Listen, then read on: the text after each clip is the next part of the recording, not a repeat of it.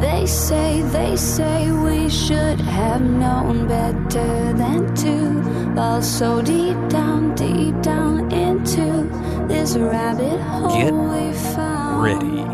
It's time again to venture down the rabbit hole into the world of cybersecurity. You're plugged into the podcast for security leaders and practitioners with a business sense.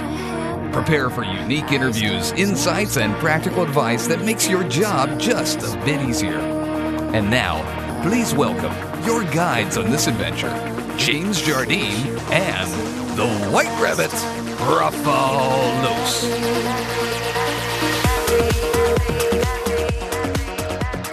Alrighty, good morning, good afternoon, and good evening, wherever you are, whatever you're doing. Welcome down the Security Rabbit Hole to yet another edition of the Down the Security Rabbit Hole podcast. I am Raph, two squares to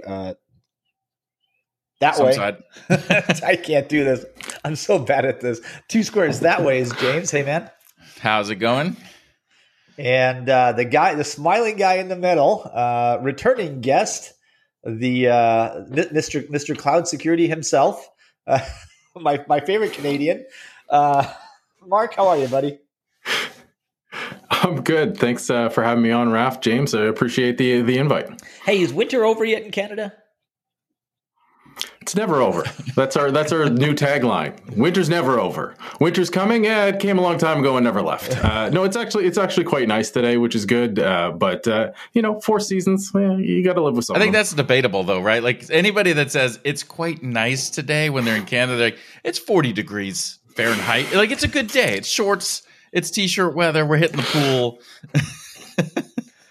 Yeah, but it's all relative, right? It's absolutely all relative. So. Yeah, speaking of relative, all right. So I wanted to talk to you again because it's been a while. First off, and you have a fancy, shiny new title at a company. I think a couple of us have heard of. It's a small little outfit. You want to tell us about it? I think they're a startup. About. Yes, very small scale. So in January of this year, I joined Amazon. So I'm a principal with Amazon Security, and dealing a lot with AWS, but other areas of the business as well, which is interesting. It's a shift for me back from I've been in the vendor space for the last 15 years. Damn. And this is a chance to go back more into security practice, and sort of look at the day-to-day practitioner side more than the development and building side, but there's still some aspects of that as well. That sounds fun.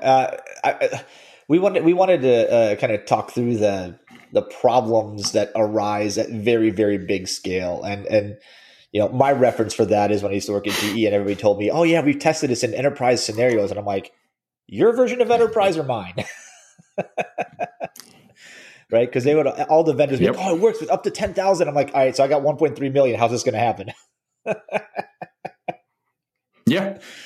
And that is something that's very definitive, and it's interesting because I think I was just having a conversation with another friend of mine this morning, and I said, the thing that always strikes me, especially with junior engineers and developers, they're like, we're going to build this big, it's going to be global scale, and it's like, you have two customers, you probably don't need to build that big, you're taking on more than you need to, but yeah, here it's sort of the flip side is because it's global, lots of different businesses, massive scale, it's literally, okay, if it's not getting out the door, supporting hundreds of thousands of people internally, then you're probably going to have to rethink that.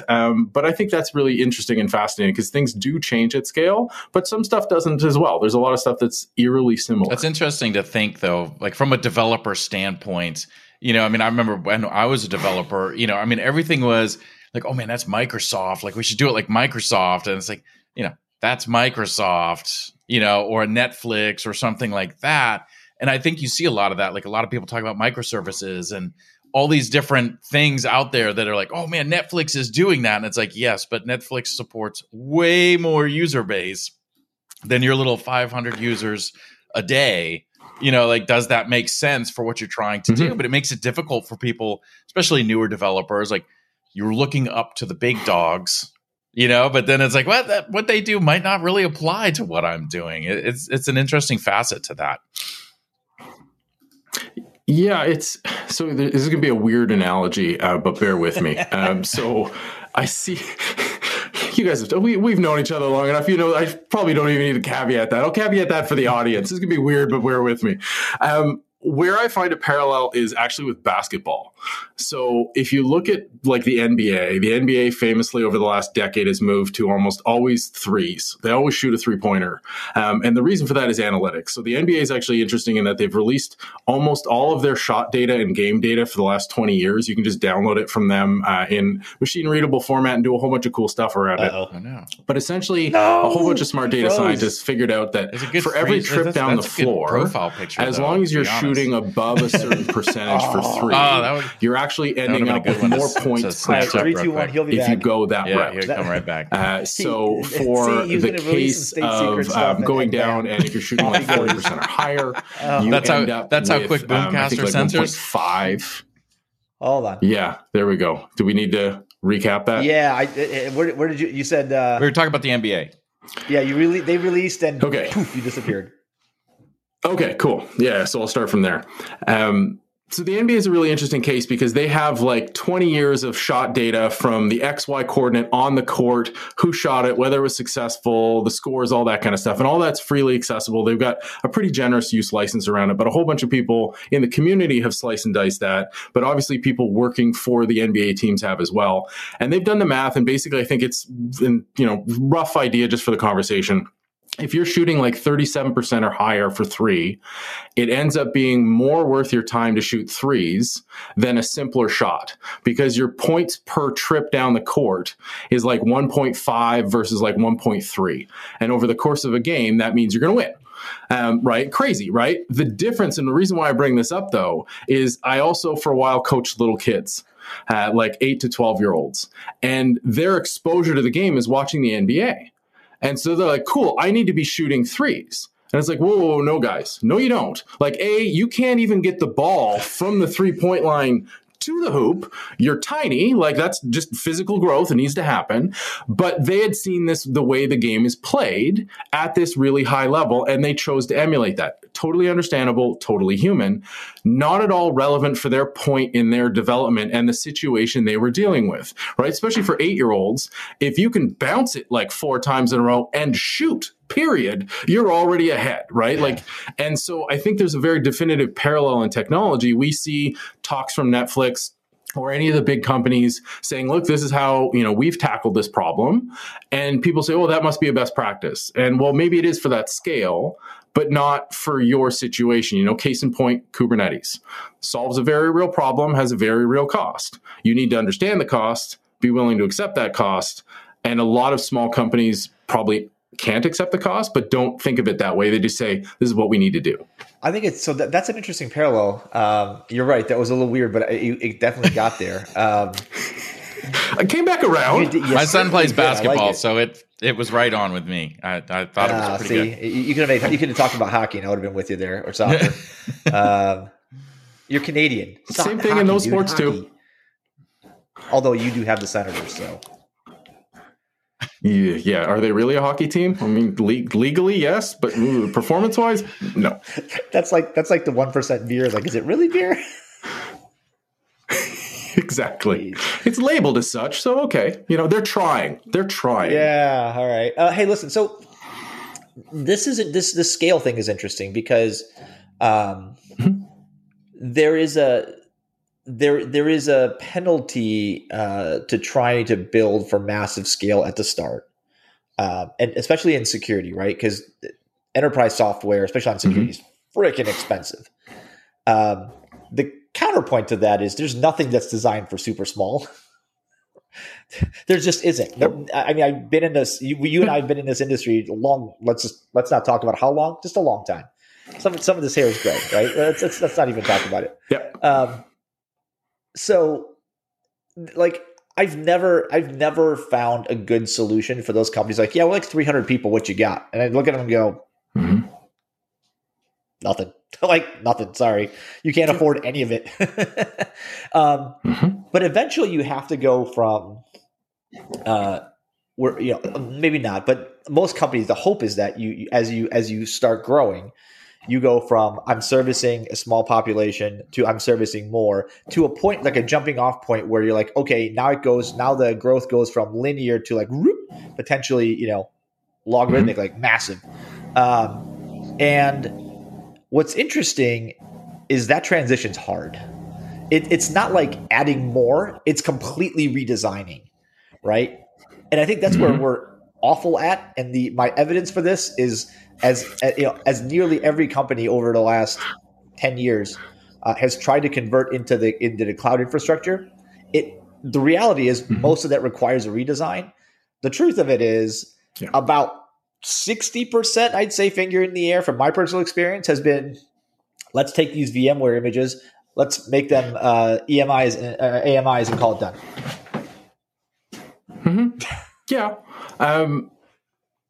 So there's a few things in there, and they're all really important points. So the interesting thing is, the no tooling for small teams, and I mean, there's debates in different areas whether there's some, but in general, I think that's a statement that holds up. And the unfortunate reality is, the market economics of running a security business mean that the volume you would have to get for those 300-person businesses make it really hard, right? And so obviously, from business, you put your business hat on, you're like, yeah, we're going to go for bigger accounts, make more money, that kind of stuff. But I think that challenge of making those leaps, you need to be ahead of it, because you don't want to wait until you hit that logarithmic and then be like, oh, we still have tooling for 300 people and now we have 100,000, because things break. All of them. And it's a question of when do you move forward to get ahead of that curve. But I think what really comes down to is a fundamental misunderstanding that the decisions you make are permanent. And that's both on the people side and on the tech side, is that we make these decisions going like, this is our architecture. And really what it should be is like, this is our architecture today. And in a couple of weeks from now, it's going to change. And it may change tiny bits, but it should be constantly changing to adjust to the situation. And that's just not how we think, because it's hard. It's really hard to think about that. But if you start to think of it as like, well, this is what we're doing today, this is what we're doing next month, it's not as massive a cliff that you hit when you hit those different steps. But again, super difficult to pull off. How difficult is that to pull off, though? Because I agree, it's difficult to pull off from a leadership perspective, being able to drive that. Because, I mean, I've been at companies before, they're good-sized companies, and they're getting ready to cross that same barrier from just a company perspective. And it's like, great, but all the executives that we have don't have experience at that level. Like, we're swapping them out to bring in people that have that experience. Yeah. So how do you get to the point where your development teams and your infrastructure and all that stuff are being able to sort of forward look for that and say, hey, look, we might not stay this small forever. How do we prepare and see that change coming? I mean, when you were talking about it first, I'm thinking about, this is kind of like the whole, hey, Windows Server is going to expire sometime. We're going to have to upgrade. And how many people wait until after end of life? And they're like, oh, we got to get past this. We have to have plans to be able to say, how are we going to migrate? As soon as we get on this, how are we going to migrate off of this? We get into this, how are we going to migrate? If we get big, we're not doing it now, but if we get big, what's our change look like to be able to get there? And then add on top of that, technology is going to change in 5 years when we finally get there. So how do I can't plan for it now, because what we're going to do in 5 years is completely different. 15 years ago, I didn't have AWS to go to. With my apps, I would have been still looking at on-prem. How am I going to scale this? It adds a lot. It is. and like there's no easy answer, because also what we're missing here too is people like to have something done. Right? Like, I took on the migration to move from Windows version X to X+1, and I finished that project. And I don't need to worry about that now for another couple of years, as opposed to like, no, we're constantly dealing with a moving target. And I think we've all been in the industry long enough to know that, we never have enough people, we never have enough resources. So we need to finish some things. We can't just sit there and go like, well, we rolled this tooling out, now we're just sitting and waiting and growing it.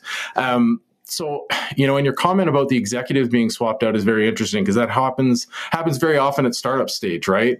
We've got the execs who are really good at getting nothing to something, and then the ones who will take something to 10 million or 10 to 100, whatever the case may be.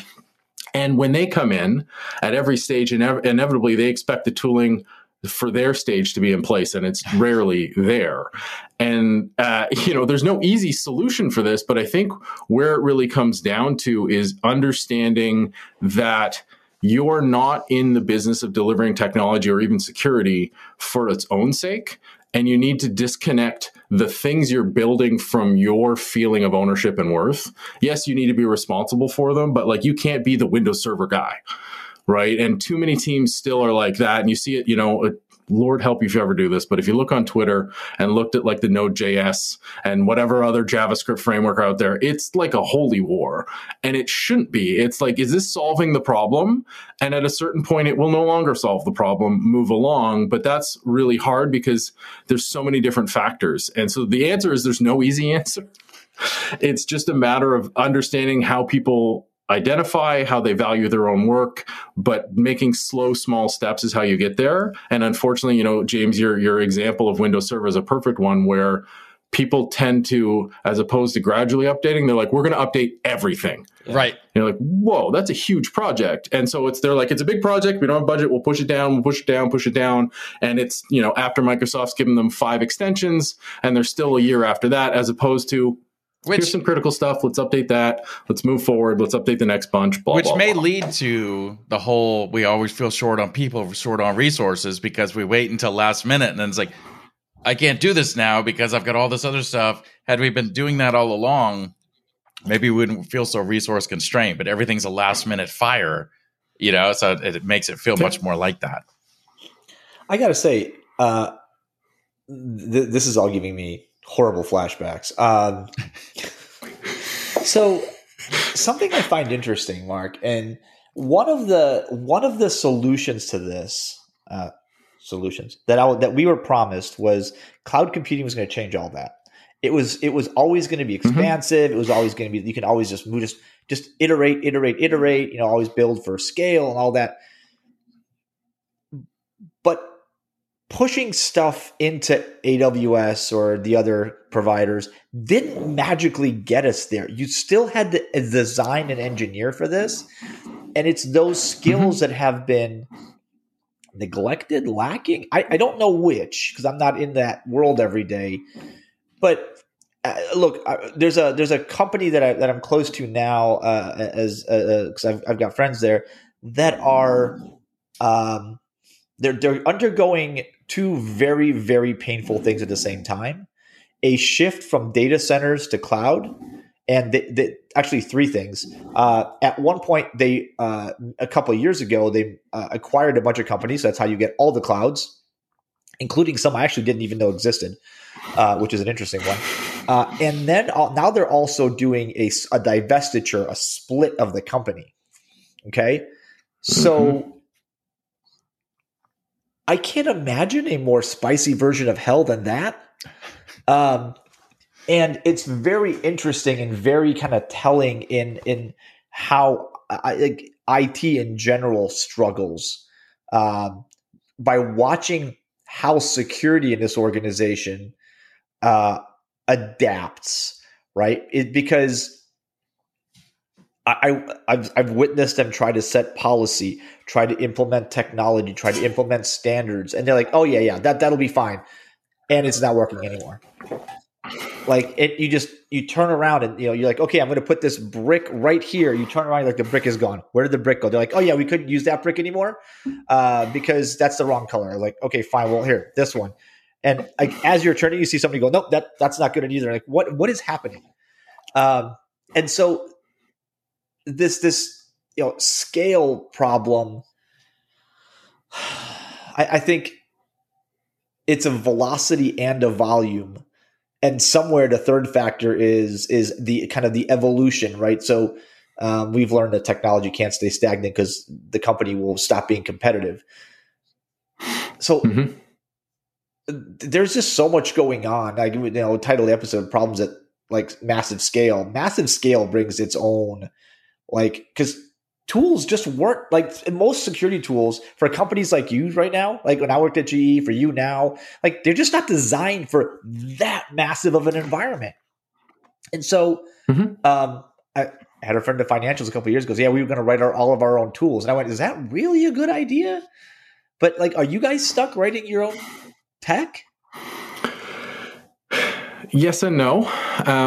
So the thing with Amazon is that obviously Amazon is more like AWS is just one of the lines of business. Yeah. And it on its own is massive scale. And then there's, the .com, like the store, you go to the website, you buy your stuff. There's the Alexa business. There's the subsidiaries like MGM, like Whole Foods. There's the whole health it's a large corporation. And like any large corporation, there's a bunch of cultures. There's a bunch of tooling, similar to the example you were saying. There's people who are bought in by acquisition. So there's anything and everything you can think of. And I think that the longer I've been at this, the more I've realized that, as much as we draw it up nice in a PowerPoint or an architecture diagram or something, like that exists maybe in your mind and has some benefits, but probably hurts you more than it does. So like the tooling, there's never going to be one tool that goes across massive scale for anybody because it's always changing. There's always, customized, unique things that are actually unique, not perceived unique, which is a whole different thing. But the reality is that, if it exists, it's probably running somewhere in the company because it's just little pockets of people who aren't connected to the greater whole, areas where it was like, no, it's easier to buy than build. But there is a lot of stuff that has to be custom built simply because of the scale. So a lot of the AWS tooling in the back end is custom built. A lot of that ends up being externalized through services. Like a lot of the AWS services that people know started internally. And got pushed out, out to the customers, because it's a mix, and that's provides its own challenge then, because as soon as you make a tool, now you're like, well, now we have to support this tool.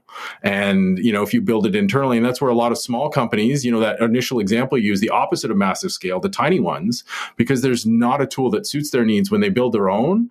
That's actually, I think, worse than buying a tool that's too big. Is because at least when you bought a tool that's too big, you're spending the resource you probably have the most of, which is cash, not time for your people.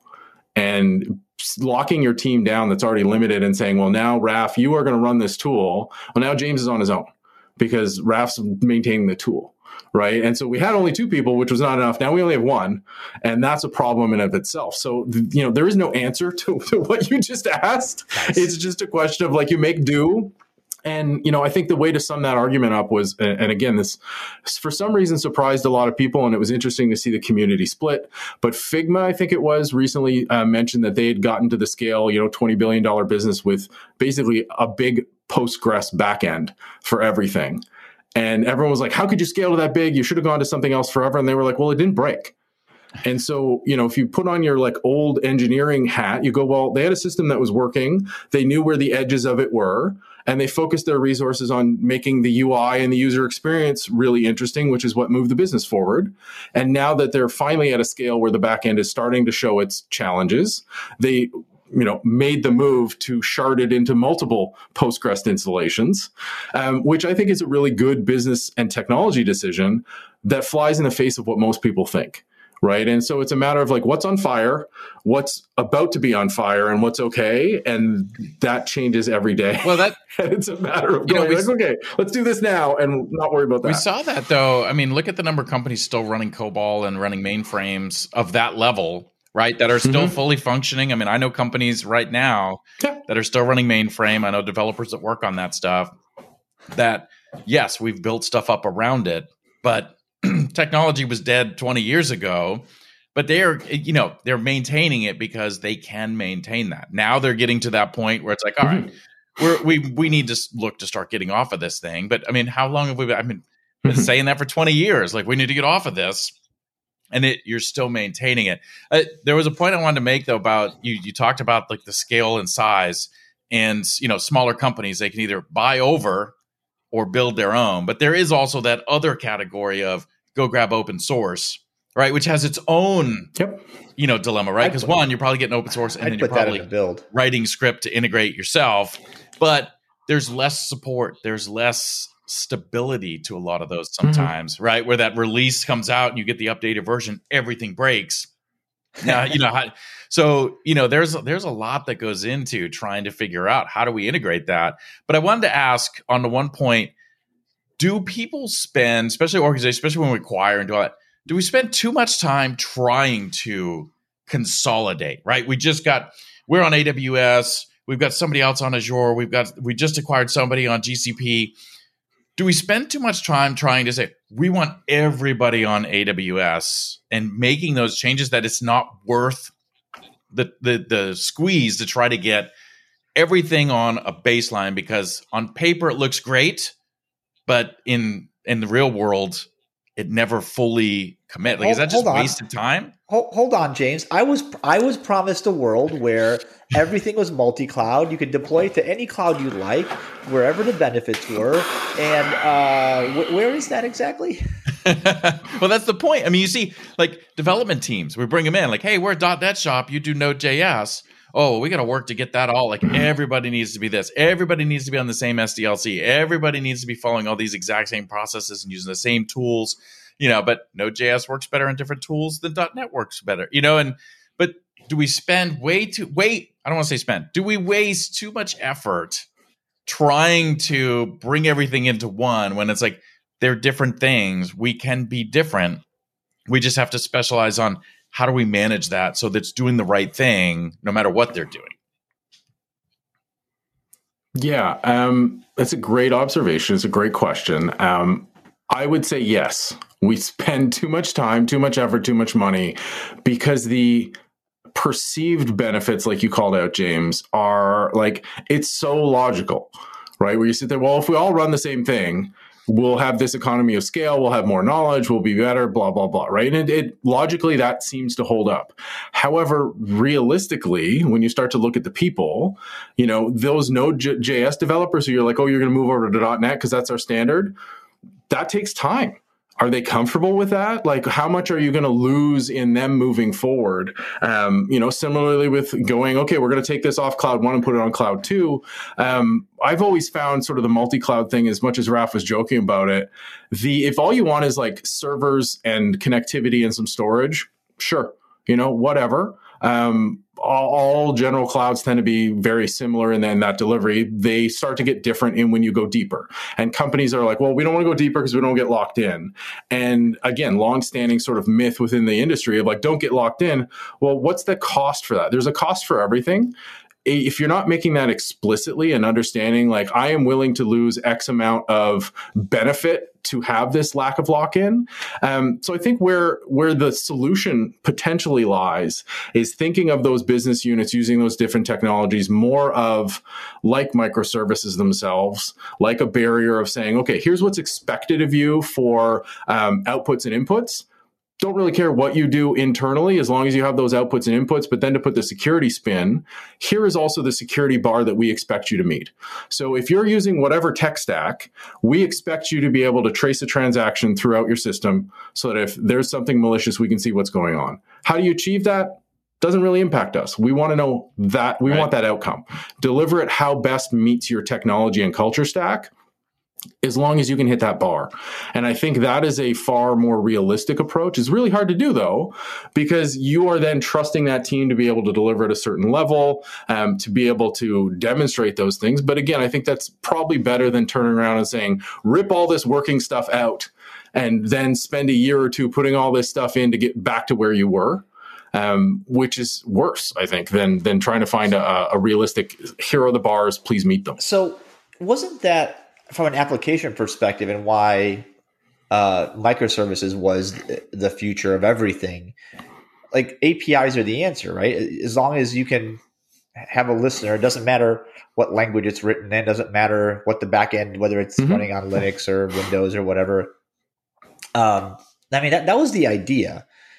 I feel like there's been some deviation from that, because we're not there, and I'm trying to figure out why. Any insight into that? People. It's always people. People's going to be my answer for everything. So I think it's interesting. If you just remove the people, we're fine. Careful. AI is listening. You ignore them. Yes. Well, great. He may be then AI. Just sub me in for someone who looks. Yes. Well, no. If AI was here, it would look better and sound smarter. So that's fine. I still get a job for a while.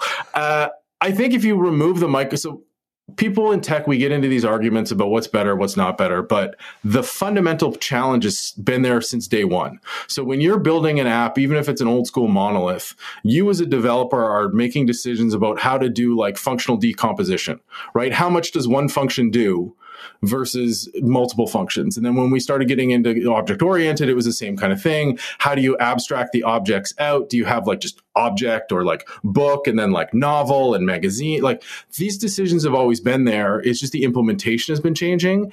And we've always been generally bad at those decisions. It's not new that we're bad at them, because you get people who over rotate in both ways. They go like, my function does everything. And you're like, well, that's not maintainable. And it's like, well, it's maintainable by me. Well, that's cool. You're not alone anymore. Right. Or the opposite of like, I have functions that are essentially like 2 lines of code. And you're like, that's not like, why are you doing that? Is it important enough to be its own thing? And they're like, no, but it's super like decomposed and it should be very, very flexible. And you're like, yeah, it's too flexible. It's like, a person with no skeleton. It's not useful. Now it's complicated and expensive. Good job. Exactly. And so now we just have that implementation when it comes to, now we're looking at, we have a multi-service architecture across multiple clouds and all this kind of, so we just increase the complexity. The same fundamental problem is there. And the answer has always been the same, is that you need to look at it for your situation with your team skills, with your business goals, because all of the answers have a cost, whether it's in time or money. What are you willing to pay? And where you see with some companies where they have a massive amount of people, they're like, great, we're okay building all our own tooling because we've got the people to do it. And where they get into trouble is when those people are no longer around or they want to do something else and the people are now a constrained resource. Similarly with the cash, right? I'll just buy a tool that does it. Times get tight and you're like, I can't afford this $2 million a year bill. Now I need to build it. And you're like, well, okay, well now things have changed.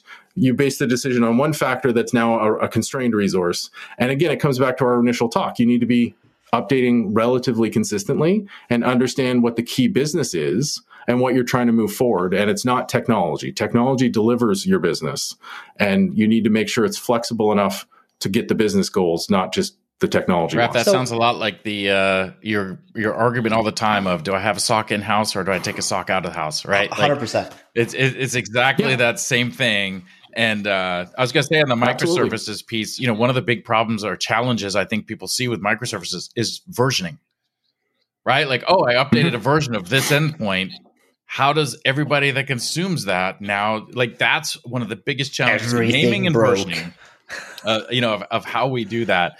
And I just want to add real quick, Raph, your point about lock-in, like everybody's afraid of locking in. Like, I don't want to get locked into this vendor, but how many times over the years, Raph, have we talked about breaches of major vendors, and it's like, nobody's going to leave that because it costs too much money to switch vendors. It really so does. We're at this dilemma of, I don't want to go deep enough to lock in, but I am deep enough that there's no way I'm leaving, unless the whole business just completely collapses because it already cost me too much, but it's just that mental attitude of, I don't want to feel like I'm locked into that one thing, right? Because we've gone that deep, but I'm missing out on everything that's being applied there just because of in my head.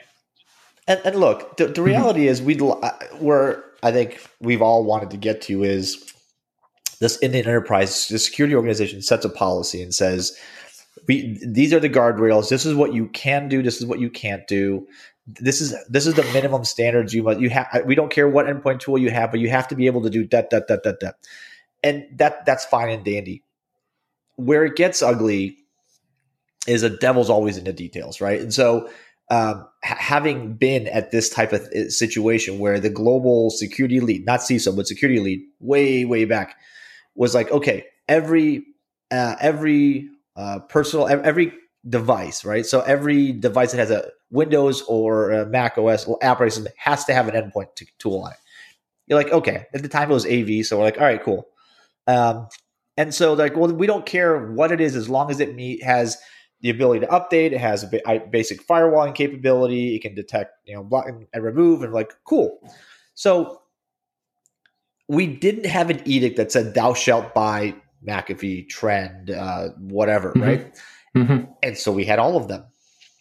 And then it came down to like, hey, it's response time. Somebody's got to do something. And you're like, cool. the problems aren't localized, unfortunately, in security to the one unit that's got like vendor A running, so you can run that script or run that tool. It would be horizontally because flat networks. And even if you think you've got no flat network, you have a flat. You flat-ish. Pretty much everybody. We still haven't figured out segmentation, and I was promised that in the 90s.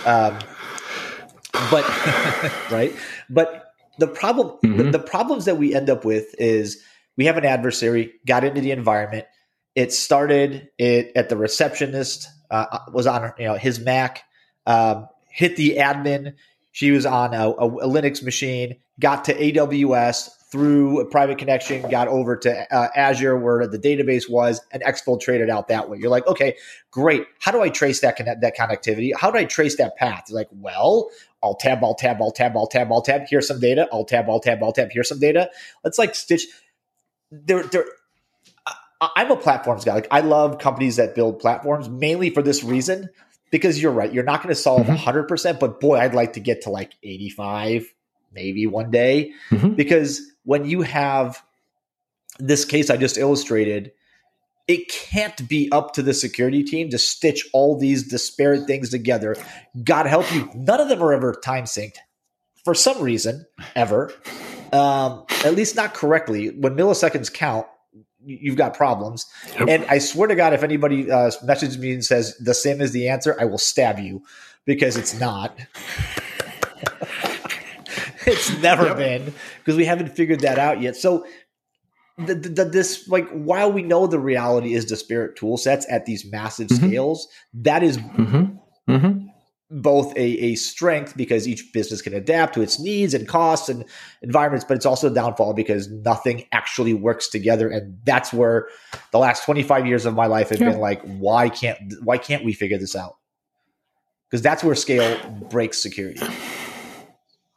Absolutely. And it's interesting though, because even in your description, there is a bunch of decisions that could be made and technologies that could help.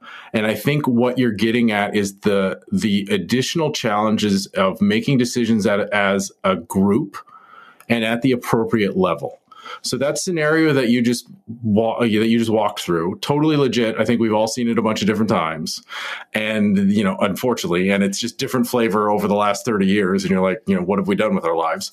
But we can just wait and reflect on that one for a minute. But okay. The question ends up being then: is the cost of your time as a security responder worth more, or has this happened frequently enough that the cost to invest to unify the tool is worth the investment? Right? There's numbers you can put to all of it and figure out where you want to spend the time and money as a company. And if you sit there and go, okay, like in your scenario, you identified a few different things. You could have the same endpoint on all of them. You could have like a data lake or a SIM or something to correlate all the data underneath. You could do better network segmentation, or you could just brute force it with the analysts, or you could do any combination thereof. And so the question ends being is, each of those decisions are made by a different team from a very different perspective. And I think this is where we fall down, is that nobody at the higher level sits there like the CISO, the CTO, the CIO, and the CEO, and the CFO aren't sitting down and saying, okay, here's the scenario Raf just laid out. Where do we want to spend the money? Do we want to spread it out and do everything a little bit better? Do we want to invest in the segmentation project? Do we want to unify? Like all of those investments would help make it better for a response. Not perfect, but they get you to your 80. Any one of those, a heavy investment in any one of those four would get you to your 80%. The problem is it needs to be made at that high level because everyone's taking a hit. If you say we're all going to unify the endpoint, every one of those teams now needs to re-roll their standard image. They need to do this. And they will be like, no, we're not doing it. It sucks. We're not getting a benefit from it. So this is one of those areas. I'm a big believer in decisions being made low, but this is one of those areas where it needs to be made from up top and saying, Raf, you're going to eat it. James, you're going to deal with it because Mark's team gets the benefit and that's better to the business. So this, right. And that's the fall. That's the pitfall. So you just said it. And this is the bane of everybody's existence, because even in kind of the general ideal scenario where the CISO is part of the executive suite and has decisioning power and has ability to make decisions, even if they are taken seriously, which is happening more and more and more. You're right. It is the CISO saying, I need because of, it's not the CFO, because an issue like network segmentation isn't made by a CISO. It's made by a CIO, right? It's a technology decision. It's not a security decision. Uniform global technology rollout, like all have the same endpoint. That's a CFO decision, right? Because that's got to be like, hey guys, this is going to be ultimately cheaper for us. Like the pain is harder at the beginning, but long term, we've got better options. So Mark froze on us again. Nope. And he'll be back in a second. He was agreeing so hard that he fell off. Yeah, it was too much bandwidth going through, and that's what I've lost you. Hopefully, you're coming back up in a sec. This is so, James. This is exactly where I was hoping this conversation would go, I lost you for a second there. Yeah, you're back. That's fine. All we got was Mark. Okay, good. Smiling at us, which is fine. I love that's fine. You've got one of the smilier faces, so I'm okay with that. But no, good. We just, I mean, like this is really in 25, 30 years of evolution in our industry, which is in the grand scheme of things a grain of sand on a beach, right? Yep. What I think the biggest evolution and the biggest realization is that we've had because of massive scale requirements and some of these massive global companies is that the lesson learned is security is a truly a stakeholder problem that's horizontal across the leadership organization. And holding one person, even giving one person like veto power doesn't solve the problem. No. And having like the requirement in New York State where it's like, oh, you have to have your board, somebody on your board has to be security knowledgeable. You're like, that doesn't solve anything. That just means one guy's going to be going, hey, excuse me, none of that works. And the other rest of them are going to be going, yeah, but it's too expensive. You shut up over there. Like that doesn't solve the thing. So it really is and I got to say this, like this isn't going to get better overnight. We're going to have to continue going through pain. And I think that the path is being tread well in that there's accountability. There's the tough questions being asked, like, okay, who knew about this? How was this decision made? Those kinds of things. And I think we will eventually get to in a couple of generations of leaders in business. And Hoff said it best, like, these decisions will get better when we're dead. Like it's going to take us getting cycled out of this. It is. Yeah. He said this ages ago. We were talking about clouds. Like, how long before do you think companies are going to go to cloud? He's like, when we're all dead, like when we're all out of this industry. And the kids that grew up, with streaming, like they never used the actual television by changing channels. Never mind turning the knob. Right. The ones that didn't grow up with Saturday morning cartoons, because you got cartoons on demand on YouTube all the time. But the new generations that grow up with new tech, that grow up with that new mindset, we can only fix it at their level when we educate them and bring them up, because the rest of us are already sitting here. And I don't know that you can try, but we're hard to fix. Well, let me give you one will probably, reinforce what you just said. But how many of us, sort of the old guard, are comfortable with clearly articulating a risk and the rest of the business just saying, okay, that's fine, we'll live with it? Yeah. Like objectively, we all teach that. And we say, if you've clearly laid out the risk and say, if we don't run the same endpoint across all of them, we are unable to properly respond to incidents. I need an investment of 10 million in order to do this, whatever. And the rest of the leaders are like, no, we're okay with that risk. And from our jobs, like when you look at the textbook definition, you're like, great, we did our jobs. We explained the risk. We told them the trade-off, and the rest of the business have done that. Most of us just freak out and like, what do you know? We have to do it. We have to do it. We have to do it. But honestly, that's a legitimate decision. Now, that's the extreme decision. But if you look at some of the proposed regulation, in the States with you guys, a lot of it requires you just to have documented a thought out discussion and decision based on that discussion. It doesn't say you must do this. It says you have to talk about it, figure out what makes the most sense balancing these things for your business, and go forward. And as much as we can objectively talk about that, I think for those of us who've been in it long enough, it makes us deeply uncomfortable to be like, you're accepting that risk? That's a horrible risk. You shouldn't accept that. We can fix that. We can fix that easily. But the business is like, cool, we're not making that investment. Right. And that's okay. Even if it's not okay with us, that's okay. I've been saying that for a long time on the AppSec side. Like I'm not the no person of you can't push that out. Like I can give you the risk that has, but it's a group effort. There's people that know the business better than I do. There's people that know the costs and the financials of, hey, if we don't push this for a month, what's that cost us versus the risk of putting that one item out there, And so to that point, even at the executive level, it's that same idea. Like security should not be the decision maker for your enterprise architecture. They should not be the decision maker of if you choose that one versus this one. We're here to look at it and say, okay, this is the one you want to go with. Here's the risks that are around that. Here's what that could cost us if we don't do it a different way, or if we do it this way. But I think, Raph, to your point, right? Like it won't change until we're all dead. It's because there's a misconception on both sides of this whole CISO wants a seat at the table. I hate the seat at the table. I hate the taken seriously. But the idea here is that, everything will be fixed if we can get the CISO at the executive level and a seat at the table, because now they'll listen to everything we say. But our goal is not to be listened to make those decisions. I just want to be able to make sure that the risks that I'm identifying, you are seeing and taking those. And on the on the flip side, right, it's the idea that, hey, we have to work with the CFO. We have to work with these other groups to let them bring their input, right? But they don't know that either. Like they don't realize that their input matters on security decisions, because everybody pushes it as, oh, well, that's a security thing. You don't know anything about it.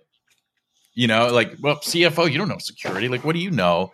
Like they don't take all that stuff into account. So on both sides, that needs to change. And you're probably right. Until the current generation of people phase out, on both sides, right? I'm talking on the CFO, I think at least one or two. Yeah, I think at least one or two. Yeah. Well, it's interesting because, James, the way you explained it is very much the way I look at it. I always kind of think of like, as security, I've got like a couple tickets I can use to actually get something done, because you're right. It's not our role to say like, no, except in very extreme circumstances. Same with like a lawyer, right? A lawyer is easier to understand, ironically. A legal counsel in your business shouldn't tell you no, except in very specific circumstances. If you are about to break a criminal law, they should tell you, no, you can't do this and you should not do it. If they the rest of the time they are saying, well, here's the risk, right? Then you evaluate that risk. Same with PR, same with HR, same with finance, right? Like, sure, you can over leverage on this thing, but you could lose all the money. And here's the impact of that. And then you need to make a decision. And so for security, it's similar, where we have boundaries of you cannot run everything exposed to the internet. Yeah. You need to put something in place. That's a hill you should definitely put a flag in and say, look, we're not crossing this line. But the other areas, you need to realize that, security is one of the business decision factors. It's not the decision factor. And, the parallel, to go back to the original part of the conversation with junior developers, I always evilly like watching junior devs in the first few months as they realize not all bugs will get fixed. And they're like, but it's broken and we can fix it. And it's like, yeah, it's not important. They're like, but it's broken. Yes. Both those things can be true. It can be broken. It can be fixable. It also can be a third thing, not important enough to deal with. And we will move forward because there are other things that we need to focus our resources on. And obviously in a utopia, we do everything all the time. It's not where we are. So you need to make these decisions. And I think what we need to aim for to get away from that, we need a seat at the table, blah, blah, all that kind of stuff. We just need to get people to understand that security is a part of the decision process. And we need to make sure that we in the community are positioning it that way and providing the information to make an informed decision. What that decision is, we'll see. Depends on how well we do that job. And not everybody, there's this, I don't know, I feel like from the security side, right? There's this idea that we are experts, right? Like, hey, I'm a security person. I must be an enterprise architect. I'm an expert at it because I'm that plus security, right? But I'm not an enterprise architect. I don't know that stuff to that level that they have and how that's all going to piece together. I'm looking at it from what are the risks that this will create? I don't know full administration of how the tool works and how we're going to do this and how that's going to affect that. And I think there's too little reliance on those other teams to be able to say, look, I trust the enterprise architect. They know what they're doing. you want to do it? Let me show you the risks that are. And I had this with a dev team years ago. They were trying to architect something, and they're like, well, listen, if you know how you want to architect it, just tell us how to architect it. I'm like, I'm not here to be your architect, right? I'm here for you to architect it. I'm just giving you the risks so that way we can implement your architecture. That's it. But I'm not here to architect it for you. If I want to be an architect, I'd be an architect. Mm-hmm. And that actually changed a big dynamic between how the dev team and the AppSec team worked, was because that realization of, okay, I'm not here to tell you how to do it. I want to look at how you're doing it and just say, hey, a seatbelt there would actually be really nice so we don't go flying through the window. Great. I love the design of the car, but I'm going to fall out. Little things like that. It's not, you can't create the car because there's too much risk to it. There's risk to everything, but getting that understanding on both sides that we're not experts on every minute detail of your side of the fence. This is our goal. And when people start understanding that, they get a lot better at collaborating, I feel. Yeah. Well said. Very well said. All right, guys. I think we've run out of time like 10 minutes ago, but that's all right. We started This late. has been fun. Mark, it's great having you on the show. We got to go, got to have you back more often than like 300 episodes or something. Yeah, I appreciate it, and it's always a great conversation. And yeah, we'll do it again real soon. All right, you guys, thanks for listening. This has been yet another edition of the Down the Security Rabbit Hole podcast. Mark Nunikoven's been my guest, and we have meandered through a lot, but mostly around the scale of security. Anyway, Mark, thanks for your time, buddy. We'll see you again, folks. Thanks for listening. We'll catch you guys another time, another place on another Down the Security Rabbit Hole podcast. Cue the music. We're out. See ya. Bye-bye.